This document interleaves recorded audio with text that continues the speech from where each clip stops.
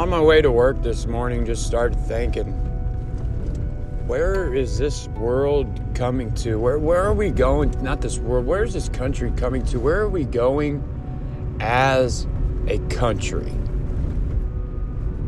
Because it seems like we're stalemated. It seems like we go in, we do all these policies and all these whatever, and then it's always 50-50. It's always this and that. It's always why it can't be done for this, why it can't be done for that. Where do we really stand in America?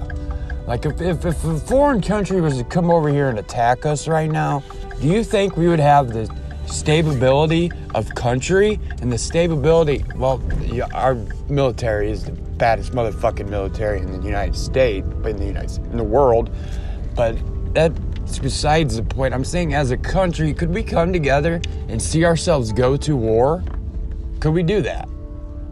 Because I don't think we could. I think we would still stay divided. I think we would still riot in our own streets and take up on our own people when we are supposed to take up arms and defend our country. This came down from our forefathers, our founding fathers. And people just want to ignore this. That's what really, I guess you could say, grinds my gears, as my grandma would say. But I just had to share that a little bit on the way to work. Hope you all have a nice day. Opie Taylor out.